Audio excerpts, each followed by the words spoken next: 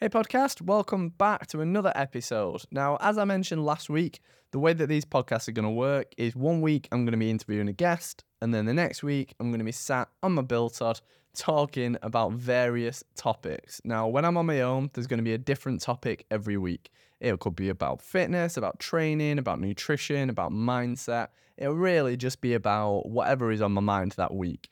Now, the way I'm going to work it is I'm going to try and break each podcast down into roughly 3 points for you to remember. So there'll be 3 main takeaways, and each one is going to last somewhere between 50 to 30 minutes.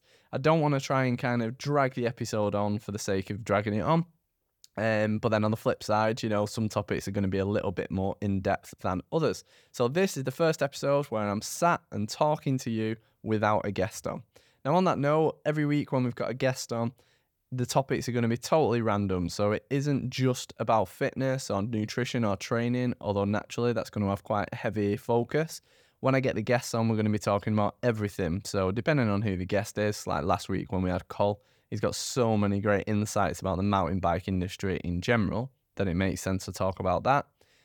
Coming up soon, I've got Jack Redding, who is a pro downhill racer who just stopped racing World Cups. That'd be really interesting. I've got Chris from Odyssey Activewear. So he's the guy behind the MTB Fitness jerseys that you've seen. So we'll talk all about how to start a business in the mountain bike space, how to get out there, how to start a side hustle and kind of build it up and all that sort of stuff. And I've also got Ben from We Ride Mountain Bike Coaching. So that episode, as you can imagine, is going to have a big focus on skills coaching, on guiding, and on how you can improve your riding from a skills point of view. So as you can see, we've got a real wide array of guests so far, and I'm going to be booking them in all the time. Like I say, every other week there's going to be a new guest on the podcast.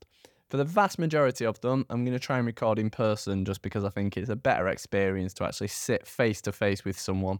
But naturally, if I want to get somebody from, America or Australia or whatever, that's not quite going to work just yet. So yeah, I thought I'd take this opportunity just to give you a better idea of how the MTB Fitness podcast is going to work ongoing. Now, in today's episode, I'm going to be talking about how to get the most of the off-season. I'm going to start off by telling you what the off-season is and going into a little bit of detail about that. And then I'm going to give you 3 main pointers of how to spend the off-season. So let's dive in. So what actually is the off-season? So the term off-season came from professional sport, or comes from professional sport. So if we take football or soccer as an example, they'll have a period of a few months. No idea how many months because I don't follow football. But let's call it 9 months where they're playing competitively. So every weekend they're playing games against each other. So the aim for the week is essentially to be prepared for the game at the weekend because that is the most important thing. So the aim for that whole season is to stay fit and strong and not injured so they can perform to their absolute peak on game day. This is the same kind of thing for World Cup races. If you think they're going to have a series of races which they need to be ready for, and whilst they're in the season, the entire aim is to perform as best as they possibly can at those races. Then you're going to have an off-season. So in that off-season, you may have friendly races, you may have friendly games, but there's nothing competitive. There's no competitive games or races that actually count towards, anything important. They're just kind of friendlies, or they're just for fun or for practice, that kind of thing. So you've got your in-season and your off-season. Now, there's going to be a few different types of people listening to this podcast. Now, if you're a racer of any kind, chances are, if you're listening to this, you're not getting paid to race. So you might be an amateur or you might just do it for fun. Your kind of idea of an in-season and off-season, your in-season is going to be when you're doing those races, obviously. Your off-season is going to be when you're not racing. Simple. I think the vast majority of people reading this, though, you may do some races and events for fun, but you're probably not doing them every weekend or every month where it matters to a certain extent. You might do them, few and far between. I'm a good example of that. Next year, I'll probably do about 3 races, but they're going to be 4 to 6 weeks apart. So, yeah, I'll need to take a few days off before the race, but, it's not like a full-on season where I'm racing every single weekend and I need to really make sure I'm peaked and ready for that event. I think a lot of people listening to it will be in that camp. And then the other camp of it as well, depending on where you live, is some people listening to this literally cannot ride in the off-season. So if we take certain parts of America as an example, the trails are either closed because they're too wet and muddy, or they're absolutely snowed in, so they disappear. You physically cannot ride. Here in the UK, our off-season, we can ride through the off-season. So we ride muddy trails, and I'm going to be talking about that in this episode. But it's kind of, when it's sunny outside, you want to ride more, don't you? When the sun's out, it's glorious weather, you naturally ride more. When it's raining, when it's windy, when the weather's not that nice, I think most UK mountain bikers ride less. So here in the UK, and perhaps from where you're listening to, if you're in another country, you may find that your example is of an off-season isn't really an on and off switch. It's just on the in-season, you ride more because the weather's nicer, and in the off-season, you still ride, but you ride less. You know, you might ride 4 times a week in the summer, but then through autumn and winter, you might ride twice a week. So that is essentially the concept of an off-season and an in-season. But despite wherever you lie on the wide range of different people that are going to be listening to this, it doesn't really matter. What matters is that if you're going into any kind of off-season right now, I want to share these 3 tips with you that are going to help you improve, and that are going to mean that when you get to the in-season, when you get to the riding season, when you get to your race season, you're going to be as prepared as you possibly can be, and you're going to make the most of the autumn, winter months that are coming up. So first of all, I said there were going to be 3 points, and this is kind of a pre-point, which is too important to leave out. And this first tip is to, whilst you're going into the months where you either can't ride, or you're going to be riding less, or you're going to struggle to motivate yourself to ride because the weather's awful, you need to set yourself a goal and a target for next year. So to give you a personal example, like I mentioned before, I'm going to be doing 2 or 3 races next year. I'm hoping to do the Boltby Bash, which from memory is in May. Now that's an enduro race. If you're not kind of local, you don't know about that. And then I'll do Hard Rock, which is a huge enduro race here in the UK. So that is at the end of July, I believe. And then there'll probably be one other race thrown in there. So that's kind of my aim and my target at the moment. So I've kind of got my sights set on that, and it gives me something really tangible to aim towards. Now, the reason that is important is because you can kind of structure your training around that. But more importantly, at the end of the day, we're just playing at it, aren't we? Like, we enjoy racing, but many won't be going for podiums. You know, you're certainly not going to try and earn some money for it. So it's just for fun. The bigger reason that it matters is that it gives you that motivation and that purpose. So today is a good example. The weather has been pretty minging, to be honest. It's been chucking it down. It's been sideways rain. And where my house is situated, I'm kind of a third of the way down a valley, something like that. So you can see down the valley. The rain has just been horizontal. Now, I'm going to be riding after I've finished recording this podcast. Some days when the weather's like that, you don't really want to get out. It'd be easier to just go to the gym or to not ride altogether. Now, the reason that having a goal works really well for that is that it motivates you and gives you a purpose. So you look outside and you think, yeah, it's lashing it down with rain, it's cold, it's wet, the trails are going to be trickier to ride. Why do I want to ride today? I don't need to. And having that race in the back of your mind means that you want to ride because you need to keep your fitness up, and you want to make sure that you build your fitness ready for that race or that event or whatever you're sort of aiming towards. And as well as that, you've also got the side of it where, well, what if on race day it is lashing it down, it is poor weather, and you never ride in the rain? You want to be used to riding it now. So it just kind of gives you that purpose and that motivation. Now, that was just my example. You don't have to be doing any races or events. It's totally personal. But just having some kind of goal to aim towards really, really, really focuses you and really helps. If not, you're just riding and training for fun, which is fine. Like, you know, we all ride and train because we enjoy it. Nothing wrong with that, obviously. But having an actual goal and a purpose to your training helps massively. So if you don't have one right now, if you can't think of what you want to aim towards, just have a think what it could be. Could be going on a riding holiday. It could be a race, like I've just mentioned. It could be something just simple as losing weight, so trying to get to a target weight. But you need to have really a goal and a target to aim towards that is your North Star. So you're going to be riding less. We've talked about that already. What should you do with your time over the next few months in this off season to ensure that you're in the best possible position to perform when you get to riding more, when it comes to race season, when it comes to the in-season as it was, whatever that means to you.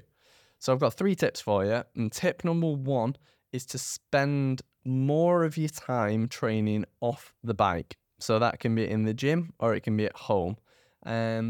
It's kind of personal depending on what works for you. For me personally, I love to go to the gym. I love the gym that I train at. It's a really great atmosphere and there's various different sort of sections to it. So the front of the gym that I train in is like a typical gym. So that's where, you get a lot of people lifting weights. There's loads of machines. You've got free weights. It's probably what you would just picture when I say the word gym. But then attached to it, on the opposite side, is a CrossFit gym. So they do CrossFit classes there as well. I'm not into CrossFit. It's not my bag. But it's a cool section. So there's a lot more functional sort of space, a lot of barbells and a massive space to do things like walking lunges and all that sort of jazz. There's loads of pull-up bars and it's all kind of like sawdusty and whatnot. So it's a totally different vibe. So for me, I love that gym. And I find that when I walk through the door, it's that I walk into the gym and I'm there to train. So personally, I work from home. So I, again, personally, this is just for me, find it difficult to train at home because I've been working here all day. It's kind of the place that I work or I relax. And I find it hard to get into that get sweaty workout mindset. I find that when I go to the gym, the only thing I ever do in the gym is train. So even if I'm tired, even if I'm not feeling it, as soon as I walk through that door, there's that kind of mental switch where I'm in training mode. The music's on. Everybody around you is training hard. So you just kind of get in the mood for it. So for me, I love going to the gym. You've got to find the right gym for you. So I find, for example, that if I go to a local council gym, often it won't be the right kind of mood for me. There's a lot more cardio equipment. You'll have a lot more of an older demographic, which is not an issue from an age point of view. It doesn't matter whether you're 30 or you're 80.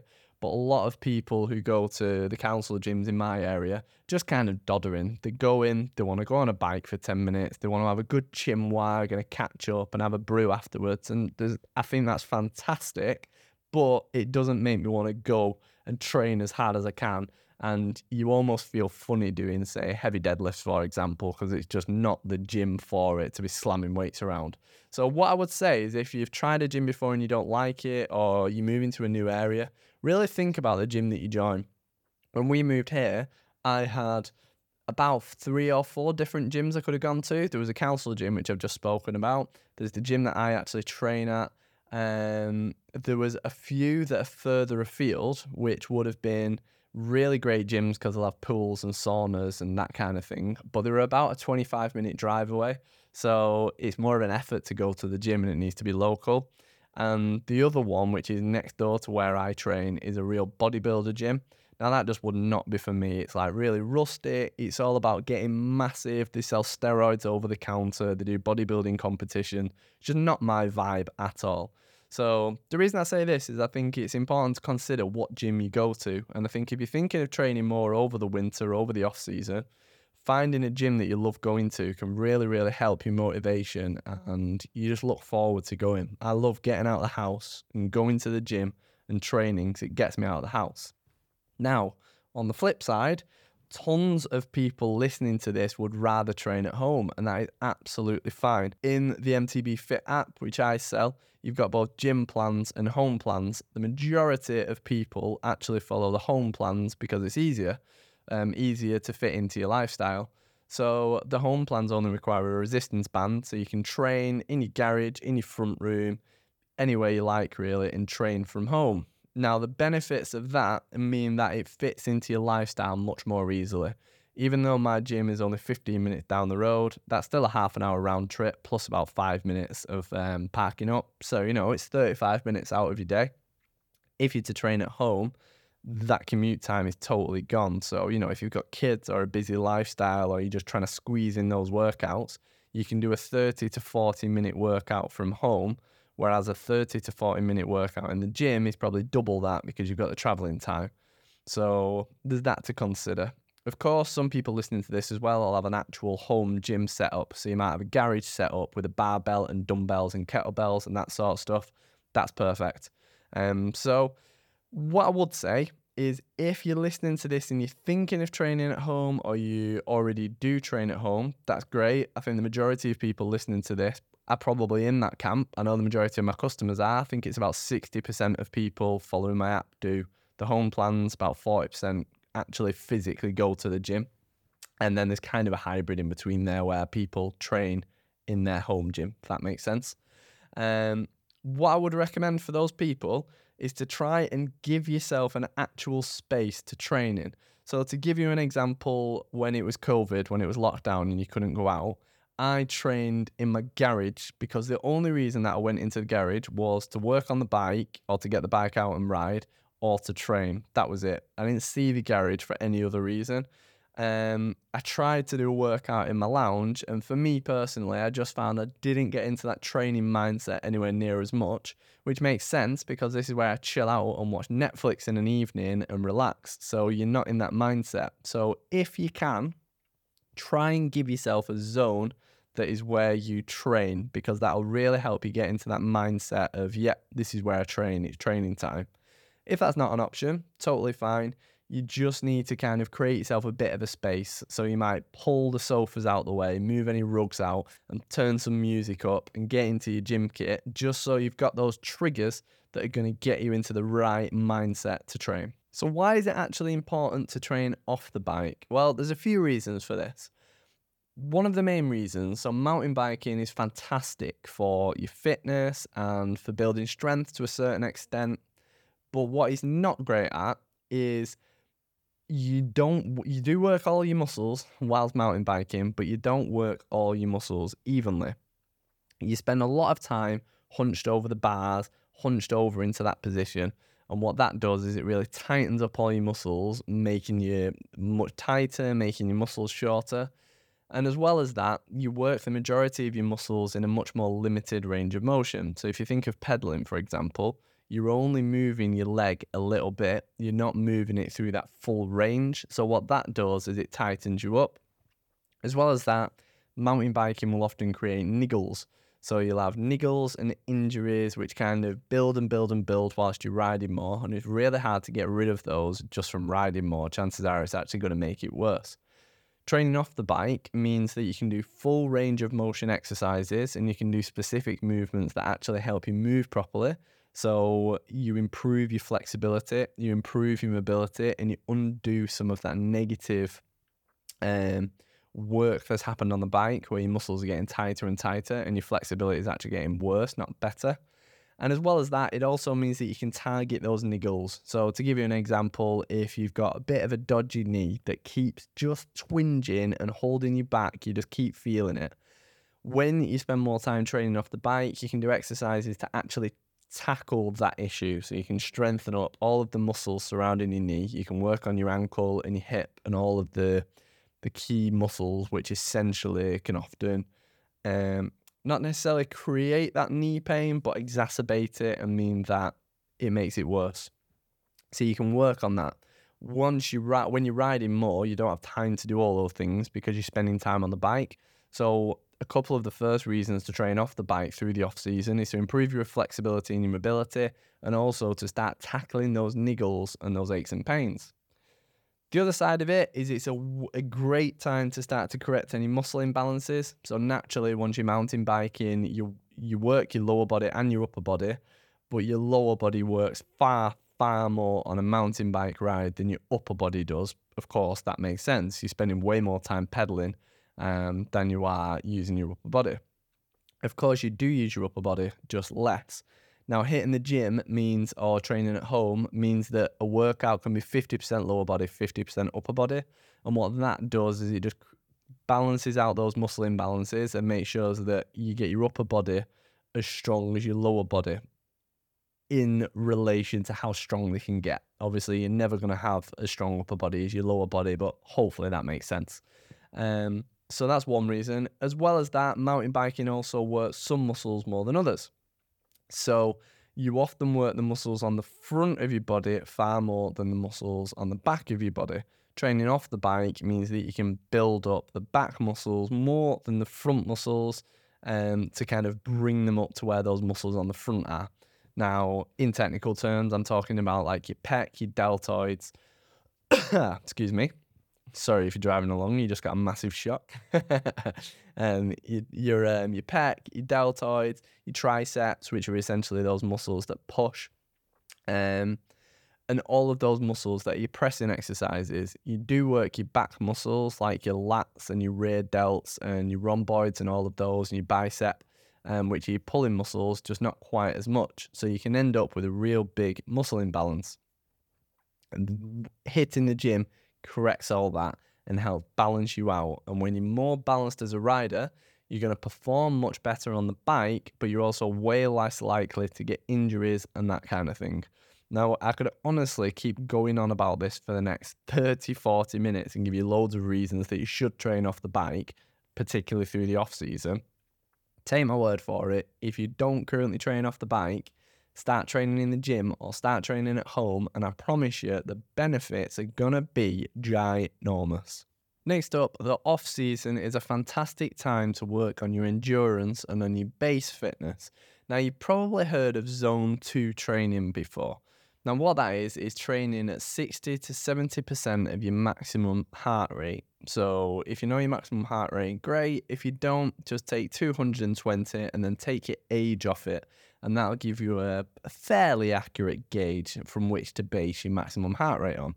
So as an example, if you're 30 years old listening to this, just take 220 minus 30 and you've got 190 as your maximum heart rate.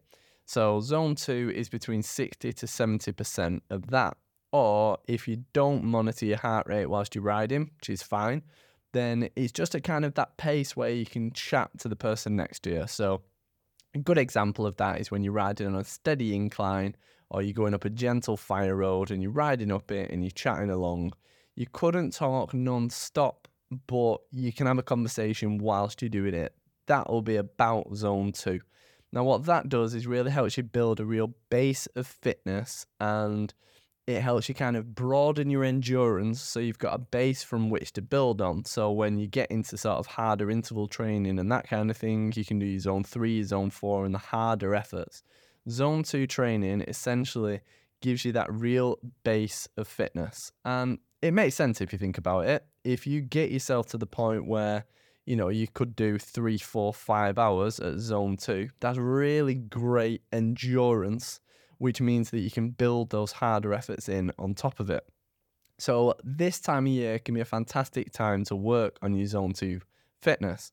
You can either do it indoors on a static bike, or you can get out on a road bike, for example, if you can't hit the trails, and just build in those longer, steadier zone 2 rides. This can be a really great time to do that. For me personally, on my non-riding days, I will go to the gym first thing in the morning at 7 a.m. and I do 45 minutes to an hour of zone 2 riding in the morning. And then when I do my weights, I'll go back in the evening at about 4 p.m. and then I'll do my weight session later on. So that means I can do my zone 2 to start the day and then go back and hit the gym in the afternoon to do weights. So I'll do that 2 to 3 times a week generally, and then ride 2 to 3 times a week. So this can be a really, really great point to build up that zone 2 fitness and to build up your endurance. And then when you get nearer to the season, when you're riding more, you'll have a really great foundation from which to build on. It's a brilliant, brilliant technique and a brilliant time to actually do that. Now, doing this type of training, if you think about it, it's essentially just teaching your heart to operate and to work at a slightly harder level than rest for long periods of time. So it can help improve or lower your resting heart rate. It can improve your heart rate variability, which is essentially the timing between beats, which is a sign of fitness. The higher that is generally, the better. And it can all around just improve your general fitness, your general aerobic fitness, and improve your endurance so that you're ready to ride harder when the season comes. So this is a really, really good time to do it. Another reason that it works nicely is because it doesn't take as much out of your system as a normal ride would. So if you were to go and do a 2-hour ride and you're going hard on the climbs and you're putting a lot of effort in, that takes a lot out of your body. So you need to recover from that. Zone 2 riding, because of its low intensity, doesn't tax your system anywhere near as much, which means that you can add it into your weekly training without needing a ton more recovery. So if you were to go and do a 1 hour interval session every morning, for example, that'd be far too much for the majority of people. However, you could do an hour of zone 2 riding every morning because it doesn't tax your system anywhere near as much. So it's a good way to get fitter without drastically increasing the needs for recovery. So that's tip 2. Tip 1, train off the bike by hitting the gym or training at home.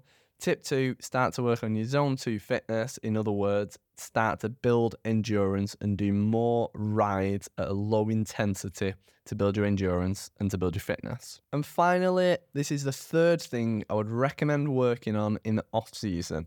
And this is going to vary depending on where you're listening from. But the off season can be a fantastic time to start working on your skills so that you're a better rider when it comes to it. Now, if you think about it, when you're in the riding season, you're probably riding with your friends nice and often. The weather's lovely, so you just want to get out and go for a ride. Now, the more you ride, the better you get, of course. But often, you won't actually improve specific skills when you're just riding. To give you an example, if there's a drop on one of your local descents that you always avoid, you're probably not just going to go and hit that one day on normal rides. You might do, but, chances are you'll just be in the habit of riding around it and skipping it. If your trails are open, if you're reading this from somewhere like the UK, the winter can be a great time to start working on your skills because the rest of your friends might not be riding as much. You might want to just spend some time really building up your skills. So to take that drop example, this would be a great time to go to that drop for half an hour and to session it, to start looking at it, to figure out how to do it, and to do it a few times over and over and over again, and to work on your drop technique so that when you're riding more and you just want to head out and only ride, you're prepared for that and you're ready. Now can be a great time for that. It can also mean as well that you can practice specific skills on the bike, like cornering, or as I touched on before, here in the UK, the trails are really, really muddy, they're really wet, which makes them so slippy. So the difference in skill required to ride my local steep trails in the wet compared to in the dry is absolutely huge. So actually going out and riding in the wet, muddy, slippy conditions, if your country allows, is a fantastic time to build your skills up and to use it from that point of view. You can also session sections of trail.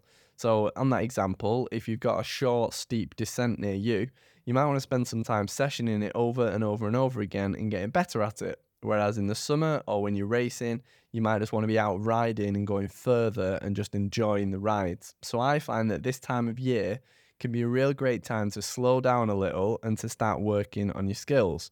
Now, that's fine if you live in a country where you can ride through the mud, like me, and like anybody else listening to it in the UK. But if you live in a country like the US where you can't ride muddy trails, I totally understand that that isn't an option. If this is you, I can recommend a couple of things. First of all, will be go to your local pump track if you're lucky enough to have one. I don't have one, but I'd love to have one nearby. That can be a fantastic way to spend 2 or 3 hours a week, on separate occasions doing pump track sessions.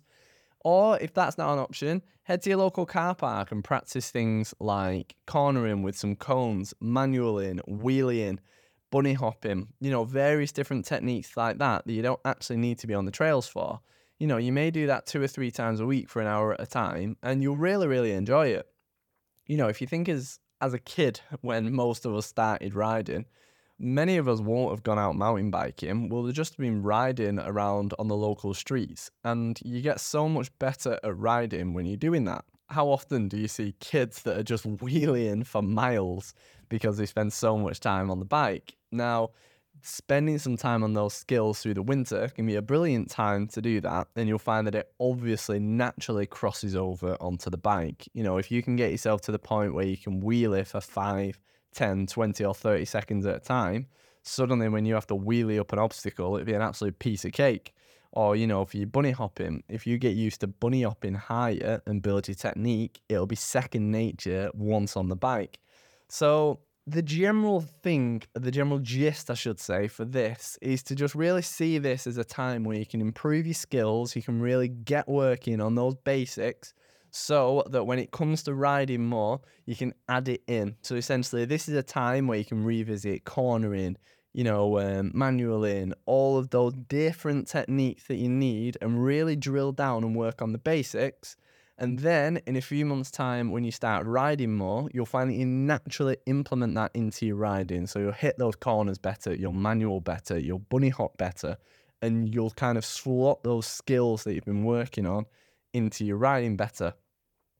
Just because you're not doing as much riding or you're not riding at all on the trails doesn't mean that you can't spend this time improving your skills so that it benefits you when you come back to riding. So there you go. There's the 3 main things I would recommend working on over the coming months. First of all, we've got training off the bike, either in the gym or at home. Secondly, you want to build your endurance through doing zone 2 rides and just doing those longer distance, lower intensity rides. And thirdly, you want to work on your skills. So start working on the basics and improving your skills. You'll find that those 3 things really combine so that in a few months, when you're riding more often or whether you're racing, you're going to feel so much better on the bike. Of course, I'd love to help you out with that. Check out the MTB Fit app. You need to sign up on the MTB Fitness website, which is www.mtb.fitness. Then when you do that, you can sign up for a 7-day free trial and you'll be emailed details or a specific link, I should say, to you, which allows you to set up a password. So if you download the app on the App Store, you'll open it up and you'll just be greeted by a login page. You won't be able to get in. That's normal. That's how it's meant to work. You just need to sign up on the website first. So go to mtb.fitness. You can learn all about it. And if you have some other ideas for this podcast, if you have some topics that you'd like me to cover in future, I'm very much open to feedback. So please drop me an email to matt@mtb.fitness or just drop me a message on Facebook or Instagram. Obviously, I'm on there. I read those every day or every other day anyway. So let me know. But yeah, I'd love to hear. I hope you've enjoyed this episode of the podcast. I hope you found it very, very useful. And I will see you next week for an interview episode. Cheers.